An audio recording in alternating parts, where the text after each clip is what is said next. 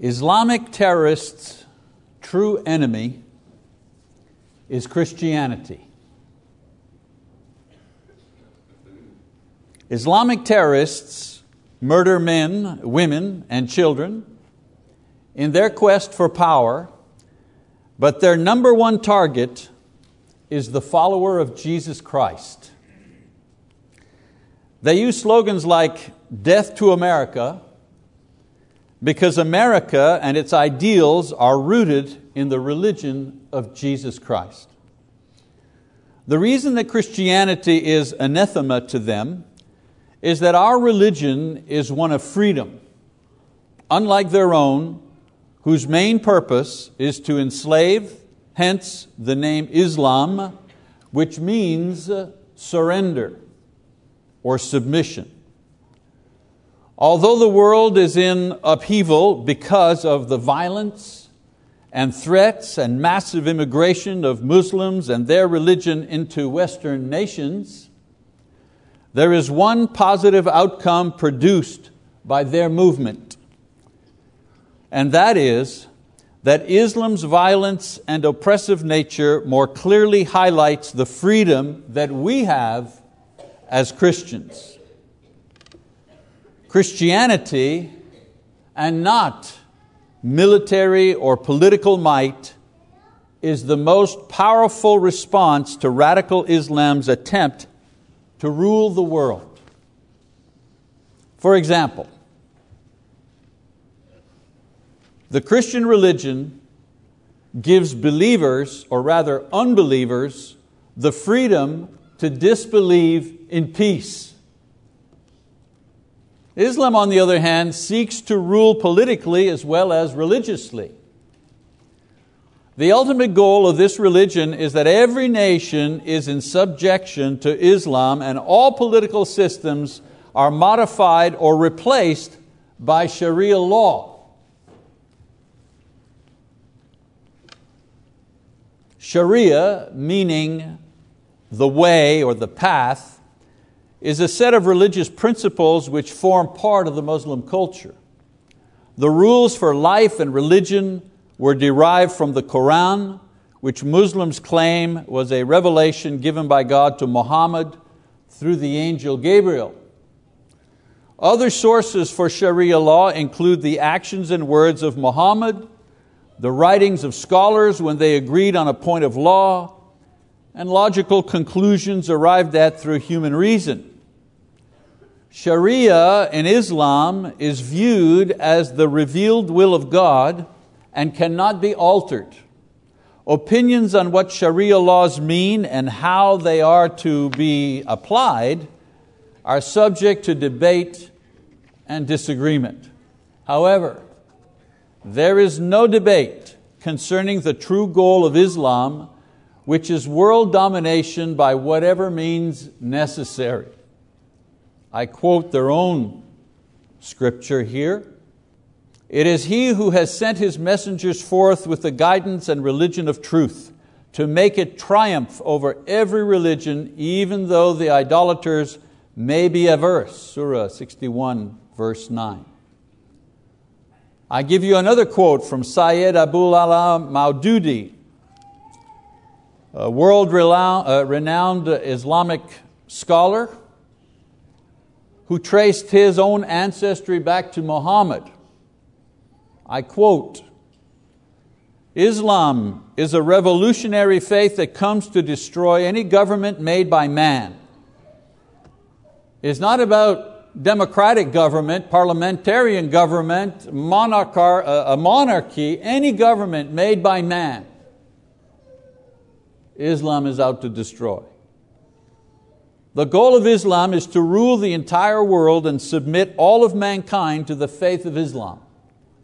Any nation or power that gets in the way of that goal, Islam will fight and destroy. In order to fulfill that goal, Islam can use every power available, every way it can be used to bring worldwide revolution. This is jihad." Remember, this is not my quote. This is their quote from their leaders. So, polite denials of this fact here by so-called moderate American Muslims in order to quell fear, ignore the teachings of their own scriptures and their own teachers. Moderate Muslims are either acting in ignorance or they're working for the same goal as terrorists, but they're approaching it with different tactics. The terrorists try to intimidate and take over using violence and aggression. The moderates infiltrate city councils, school boards, political action groups, and attempt to take over from within. Since 2001, I'll give you an example. Since 2001, in the city of London, 500 churches have closed their doors, and 423 new mosques have opened to replace them. This isn't some internet stat floating around on the flotsam of the World Wide Web. These are statistics by the Gatestone Institute of International Policy and Council. The mayor of London, Sadiq Khan, is a practicing Muslim. We have statistics here in the United States as well. In the United States, there are approximately 3.5 million Muslim, mostly 60% of which are immigrants, like first generation. There are 2,100 mosques in the United States. You'd be surprised to know 290 of them are in New York City. However, there are 55 mosques in Dallas. There are 63 in Houston. There are 11 here in Oklahoma City. And these figures are from a National Geographic study that just came out about a month ago. They use Western laws and individual freedoms to gain control of institutions and establish platforms to spread the false information that Islam is a religion of peace and can be a blessing on society. Of course, a quick review of the countries where Islam prevails reveals nations where women are considered as being less valuable than men, and societies that live in either poverty or war or silent oppression.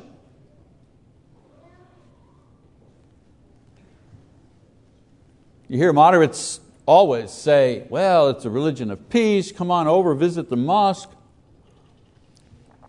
We have a food bank, we have this and that, but I guarantee you, if Islam ever became the religion of this state or this country, I would not be allowed to stand up in public and say that Jesus Christ is the Son of God. I guarantee you that.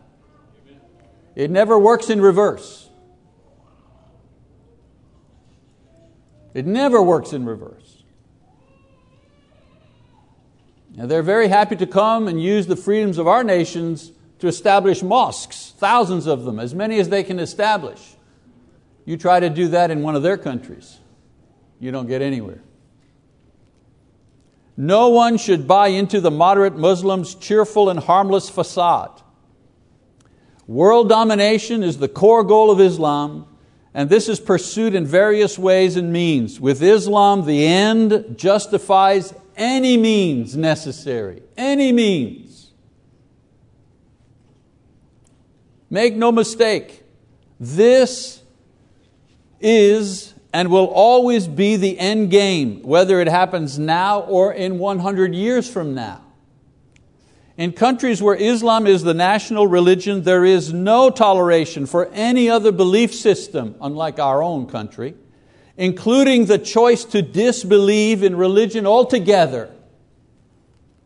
You either believe, or depending on the country or the strain of Islam, you are completely rejected by your family and society, or you're imprisoned, or you're killed.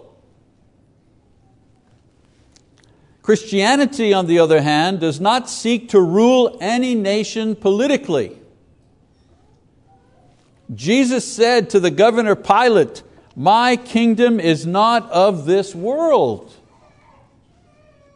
Christianity calls people to come out of the world in order to enter the kingdom of heaven. Colossians 1, verse 13. Christians are trained to live or be in the world but not be of the world. John 17, verse 14 and 15 rather. Christianity teaches that this world will be destroyed and replaced with a new heaven and earth where Christ will rule and all who are there will live in peace.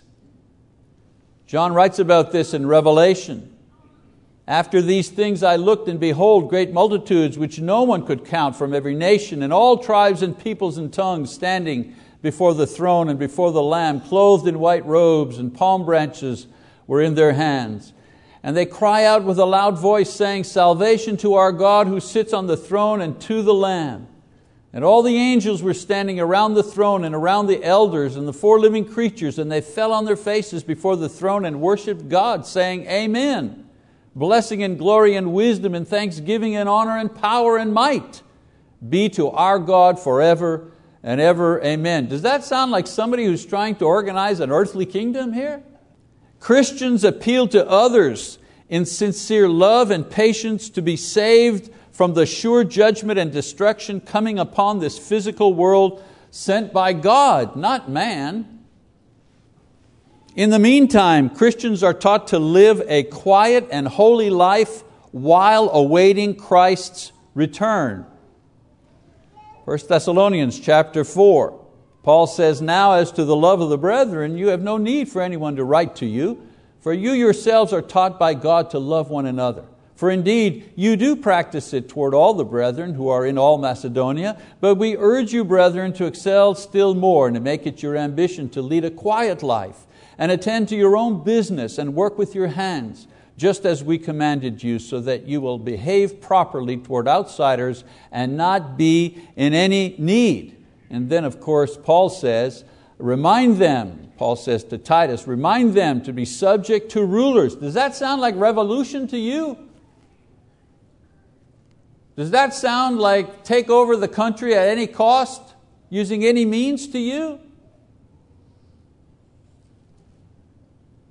Remind them to be subject to rulers, to authorities, to be obedient, to be ready for every good deed, to malign no one, to be peaceable, gentle, showing every consideration for all men. Does that sound like undermining the government, undermining the rules of society to you?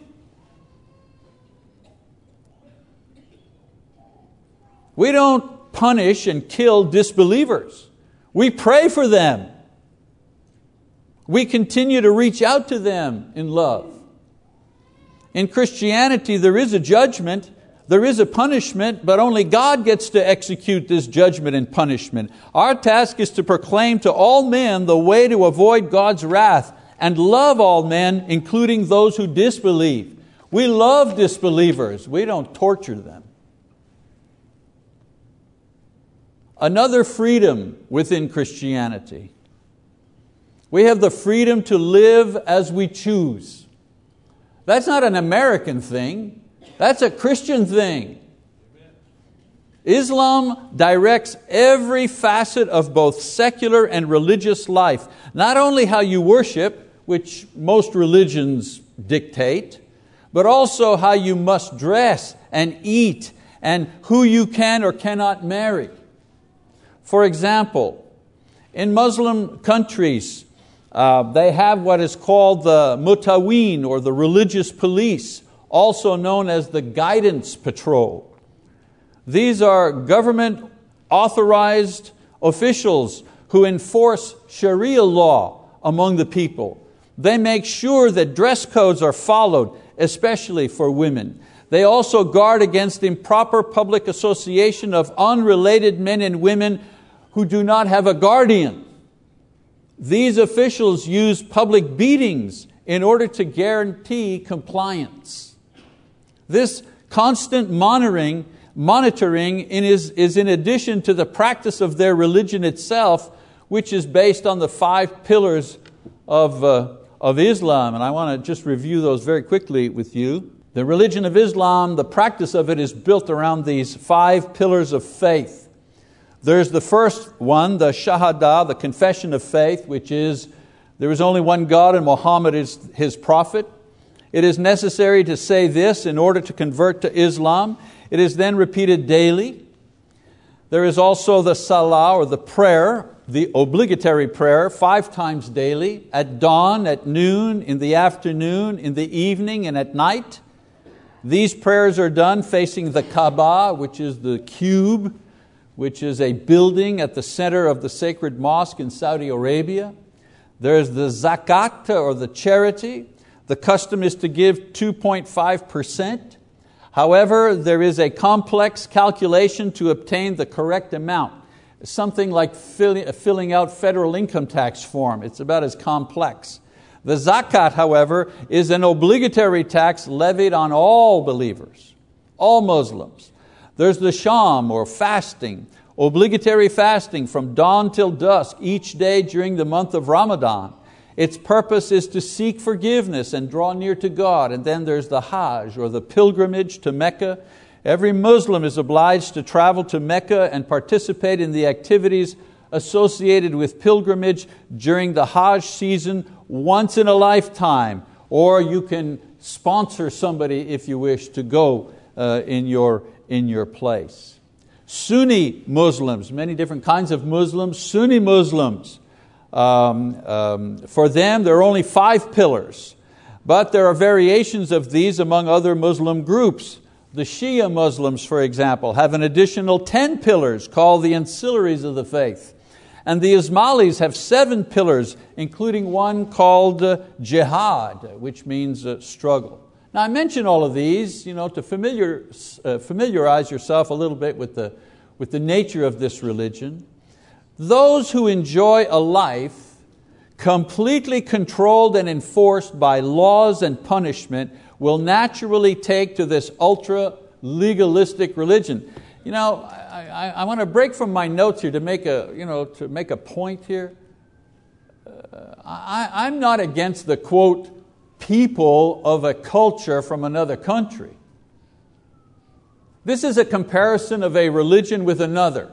This is a comparison of Christianity to Islam. Okay? This is what this is. And what I'm trying to do in my lesson is to show you the superiority on every level of Christianity. But if you like a legalistic lifestyle, controlled every moment of your day, then this is the religion for you.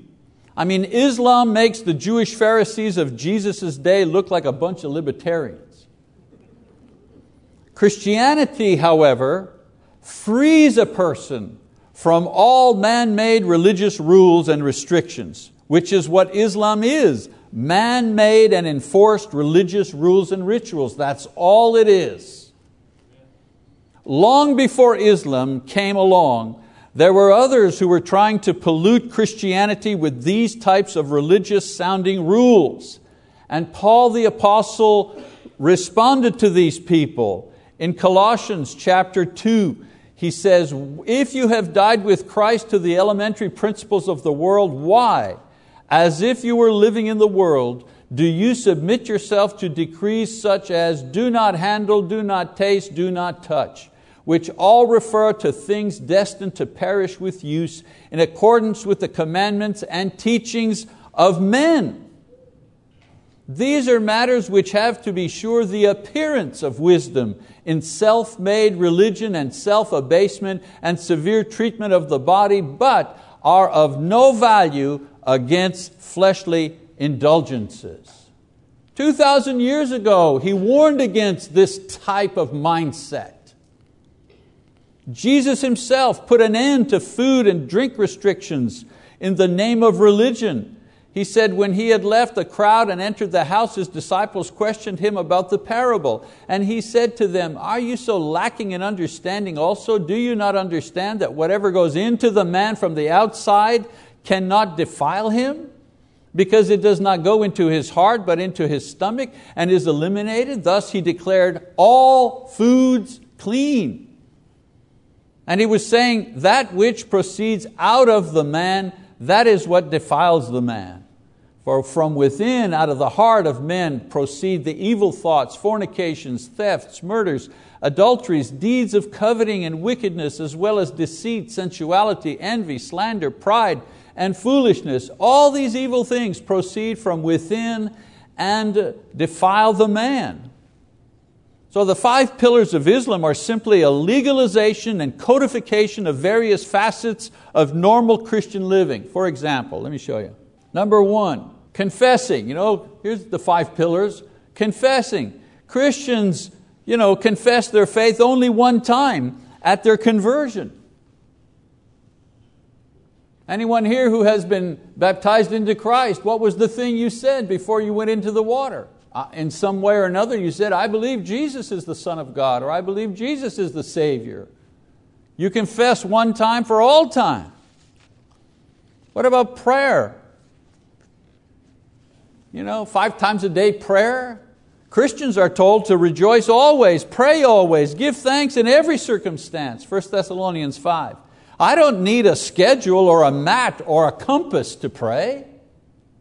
I continually offer my prayers to the living God through the power of the Spirit within me, according to the authority and the instruction of the Lord Jesus Christ. Romans 8, 15 and 16, John 14, 13. It's not an obligation for me to pray, it's a joy for me to pray. Big difference there. What about the zakat? The 2.5% tax. As a Christian, giving is not an obligation, it's an opportunity. God has allowed me to give Him something. That's a favor to me, not to Him. The only guidelines, as Dwayne mentioned this morning, the only guidelines, we give based on what we have, and we give with a cheerful heart. Imagine. How can you make a law out of that? What about the fasting part, the obligatory fasting? Fasting as a voluntary spiritual exercise when combined with prayer, it's profitable for maturing the individual or seeking God's will or developing better control over self. Good. Enforced fasting, as Paul says, does not serve a spiritual purpose. Colossians 2:23. Paul says, no advantage to the lust of the flesh. Fasting doesn't make you a better person. What about the pilgrimage to Mecca? The time when a place or a building here on earth has any significant religious purpose is past. They could drop a nuclear bomb on Israel and wipe out every religious shrine, every church building, and just reduce it to rubble. And it wouldn't make an iota of difference to the Christian faith. Our faith is not based on buildings. Our faith is not based on shrines. It's not based on holy places. It's not based on relics. I saw a picture of thousands of, actually we're all women, thousands of Muslim women who were there fighting with each other to get close to the holy place where a hair of the beard of Muhammad happened to be placed in a holy place. Can you imagine? Again, I'm not trying to be disrespectful of those people's sincerity. I'm just saying, what kind of religion does that to people? Other than a religion that seeks to control.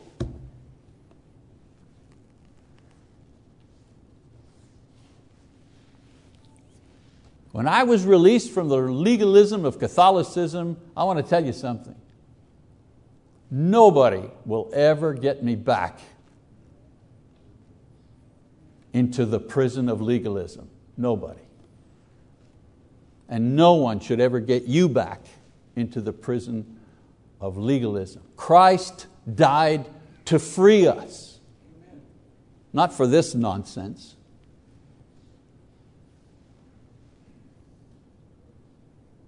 The structure containing God's Spirit is the physical body of the Christian. We are the temple of the Holy Spirit. 1 Corinthians 6:19. Our lives as Christians here on earth is a pilgrimage, not to reach some earthly destination, but to reach our heavenly home with God. We're on a daily pilgrimage. The Christian religion and life is the substance and reality that is only suggested and poorly sketched out in the legalism of Islam. To be sure, in Christianity there are instructions about lifestyle and worship, but these are few and all-encompassing. There's only one rule for lifestyle, and that is to love one another. In Matthew 7, verse 12, what does Jesus say? In everything, therefore, treat people the same way you want them to treat you, for this is the law and the prophets. And in Romans chapter 13, Paul says, owe nothing to anyone except to love one another, for he who loves his neighbor has fulfilled the law. Not just a particular written law, has fulfilled the principle of law, any law. For this, you shall not commit adultery, you shall not murder, you shall not steal, you shall not covet. And if there are any other commandment, it is summed up in this saying, you shall love your neighbor as yourself. Love does no wrong to a neighbor, therefore love is the fulfillment of the law. We don't need religious police to guide us in this commandment.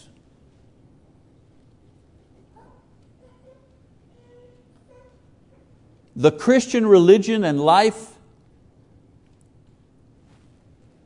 is completely fulfilled in following Jesus Christ. No need for special clothing, no need for special haircuts, no need for lifestyle police, no need for food restrictions. As Christians, we do as Paul says in Colossians 1. He says, above all, clothe yourselves with love, which binds us all together in perfect harmony. We also have rituals that are commanded as part of our faith experience, but these are not done as ways to earn favor or righteousness before God, but rather they're done to memorialize what God has done for us. Baptism, which is immersion in water, that's a ceremony. Baptism of one who repents of sin and confesses Christ. Why does he do that? To memorialize that moment in time when that person is set free from the guilt and condemnation of sin and born again as a Christian, filled with the Holy Spirit and ready to begin his pilgrimage to heaven. And communion, the Lord's Supper, a weekly ritual of bread and fruit of the vine where Christians everywhere gather to remember, to memorialize the death, burial, and resurrection of Jesus Christ, the one who makes Christian freedom and life and hope possible. Every Sunday, I come here to celebrate my freedom. Freedom from sin, freedom from the law, freedom from the fear of death, freedom from condemnation, freedom from any man-made religion. Freedom, freedom, freedom. These two simple rituals begin and continue the Christian's witness of faith throughout his life. The rest of the New Testament deals mainly with how to live a life of holiness and love in a world where disbelief and false religion is the norm. Muslim extremists hate this aspect of our faith the most because our quiet assurance and holy life have the power to dissuade others from falling victim to their enslaving religion. This is why they go to great lengths to limit their people's exposure to the West as much as possible. They claim that they don't want good Muslims being corrupted by Hollywood. But I suspect that the real reason is that they don't want them to breathe the liberating air of Christianity. And so Christianity is the only religion of freedom because it offers the freedom to believe or not to believe and the freedom to live as a person chooses. Imagine. And then one more. Christianity's freedom enables its followers to be equal partners in this life as well as the life to come. Islam perverts the idea of male spiritual leadership originally taught by Paul in the New Testament. What does he teach in Ephesians? Wives, be subject to your own husbands as to the Lord. For the husband's the head of the wife, as Christ also is the head of the church, He Himself being the Savior of the body. But as the church is subject to Christ, so also the wives ought to be to their husbands in everything. And husbands, love your wives, just as Christ also loved the church and gave Himself up for her. Islam perverts this. The concept here is that the husband is responsible for the spiritual leadership of his wife and his family. In this inspired model, the wife willingly offers her submission because of her faith in Christ, not because she's afraid of her husband. In this model, the husband is ready to give up his life in support and protection of his wife in the same way that Christ gave up His life to create the church. In Christianity, both partners willingly give up something precious. The woman lays down her autonomy, and the man lays down his life, sometimes in a single act of bravery, but most times he spends his time and strength and energy and heart in protecting and supporting and nourishing and leading his wife and family in their Christian pilgrimage that is life here in this dark and difficult world. Islam, for the most part, has perverted this idea of male spiritual leadership and transformed it into an excuse for suffocating male domination over women. The Muslim religion codifies female enslavement by relegating women to an inferior class of human beings. I quote their own scripture. Surah 4, verse 34, men are managers of the affairs of women because Allah has made the one superior to the other. That's not me. That's them. In the Muslim world, men dominate, they rule, they have most of the privileges because God has created them as superior beings. Well, that's what they teach. This false notion has led to the most vile of practices and aggression against women. For example, the denial of education in many Muslim countries of women, enforced dress codes, physical mutilation, and that's the PG version, you know what I'm talking about, but we're here with children. Forced marriages, and forced marriages of minor-aged girls. Restriction of movement. Women are forbidden to drive cars. They're not permitted to leave the house without a male escort if they're single. Lack of protection under the law. Do you realize that under Sharia law, a man is entitled to have 4 wives? A husband, in divorcing one of his wives, need only to make a declaration in front of an Islamic judge without the woman's consent or even the requirement of her presence. However, if a woman wishes to divorce her husband, she must first get his consent. That's how it works. These young American women who convert to Islam to please their Muslim boyfriends, hopefully their husbands one day, they do so because they don't really know what they're in for should they ever marry, have children, or heaven forbid, travel to live in a Muslim country. Jesus Christ has done more to raise up the condition, the human value and potential of human beings than any other religious or political leader in history. He came at a time when many of the Muslim ideas and treatment of women were prevalent in the corrupted Jewish society that He lived in. His teachings and those of His apostles established the equal value and dignity of all women as created by God. In Galatians 3:26, Paul sounds the death knell for all philosophies and religions that sought to create a class system that advantaged one group over another based on culture, social position, or gender before God. And I read briefly, that's their scripture. This is our scripture.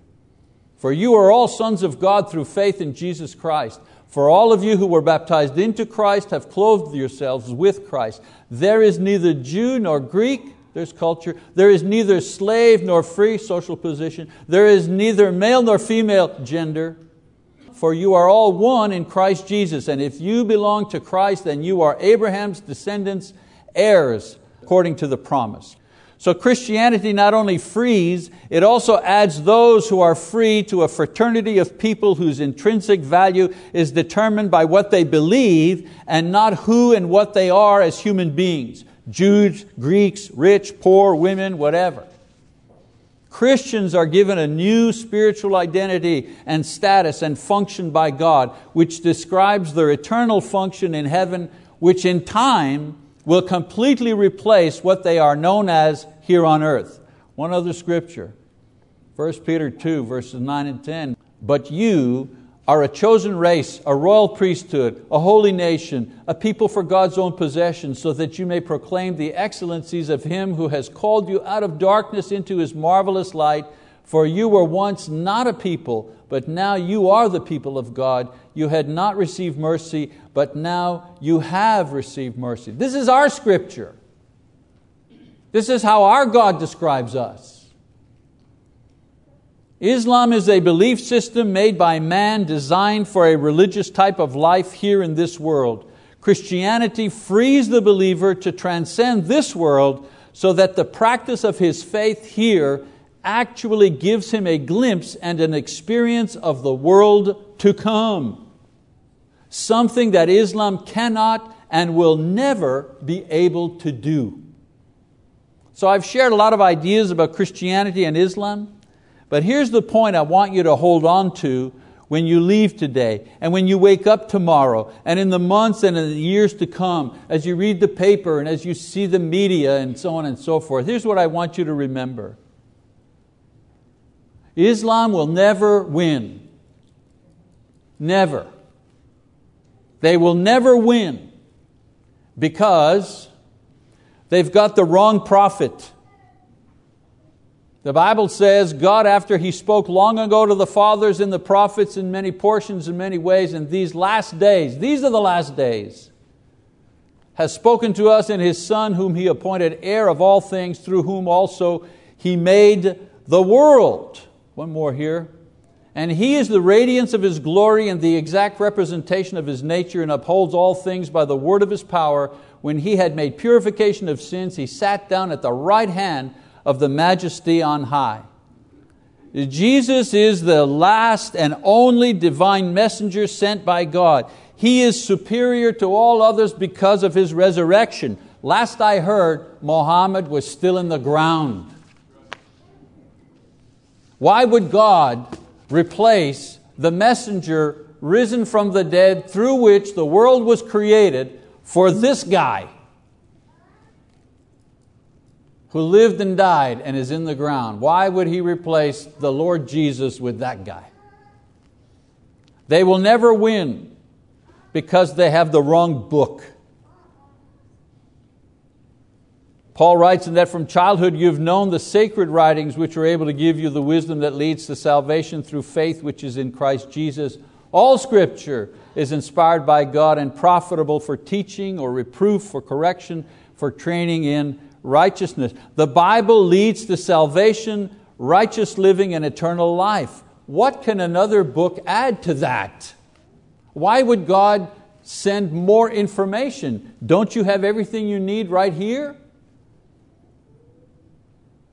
They will never win because they've got the wrong mission.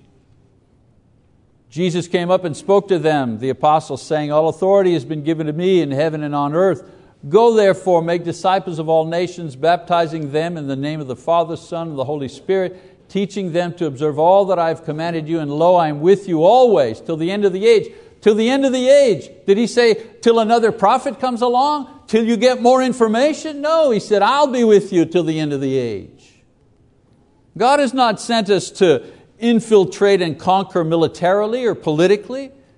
God has not sent us to terrorize and murder. Look at the condition of the countries where Islam is the major religion. They're either at war with themselves or their neighbors, or they're oppressed by their own religious and political leaders. Anybody here apply for a visa to go live in Iran lately? Or Iraq? Are the embassies in Washington for these Muslim countries, are there lines around the block so that people can just abandon America and go live in Somalia? Yeah, no. Look at the condition of other nations that have to deal with Muslims within their borders. Terrorist attacks, a flood of refugees, the attempt by Muslim immigrants to establish Sharia laws and courts in defiance of these countries' laws and culture. Christianity, on the other hand, can function and flourish in any country or culture because its leader and body is not of this world but of the next. History and experience has shown that when a country is based on and maintains biblical principles, that nation flourishes. The United States is the best example of that. A quick comparison of the U.S. and any Muslim country will bear this out. And here's a personal opinion. I believe that the decline of Europe and its infestation with Islam is God's punishment on them for having abandoned Christianity. They thought they could just abandon Christianity and get rid of it and replace it with philosophy, and look what's happened to them. Islam is having its moment, yes, but it can't win. Many others before them had the same hope of world domination and even succeeded for a time. The Babylonians and the Medes and the Greeks and the Roman Empire and the Nazis and the communists all had this idea. But Daniel the prophet correctly stated in his vision that during the world domination of the Roman Empire, another eternal kingdom would be established. And Daniel wrote, in the days of those kings, the God of heaven will set up a kingdom which will never be destroyed. That's us, folks. And that kingdom will not be left for another people. That's us, folks. It will crush and put to an end all of these kingdoms, but it will itself endure forever. That's us, folks. That kingdom that Daniel spoke of was established during the Roman domination of the world by Jesus Christ. One more. He said to them, "But who do you say that I am?" And Simon Peter answered, "You're the Christ, the Son of the living God." And Jesus said to him, "Blessed are you, Simon Bar-Jonah, because flesh and blood did not reveal this to you, but my Father who is in heaven. I also say to you that you are Peter, and upon this rock I will build my church, and the gates of Hades will not overpower it." That's us, folks. If the gates of hell, powered by Satan, cannot overcome it, then neither can a man-made religion. That eternal kingdom spoken by Daniel and proclaimed by Jesus, never to be overtaken or destroyed by any power on earth, that includes Islam, or power in hell, that's the devil and his followers. That kingdom is the church that belongs to Christ. Let me say it one more time. Islam will never win. However, you can. You can and you will win if you are among those who have been freed from sin, freed from the ignorance of false religion, and added to those who are now one in Christ Jesus. I encourage the church not to be afraid of wars and rumors of wars, not to be afraid of movements and ideologies that come and go. Just remember that in Christ your victory is guaranteed. And so I encourage those who have not yet repented and been baptized to come and seize your victory at this moment. And I encourage the rest of the church to remember they will never win. Ever. If you need to respond to the invitation this morning, then we encourage you to come forward now as Bobby leads us in a song of encouragement.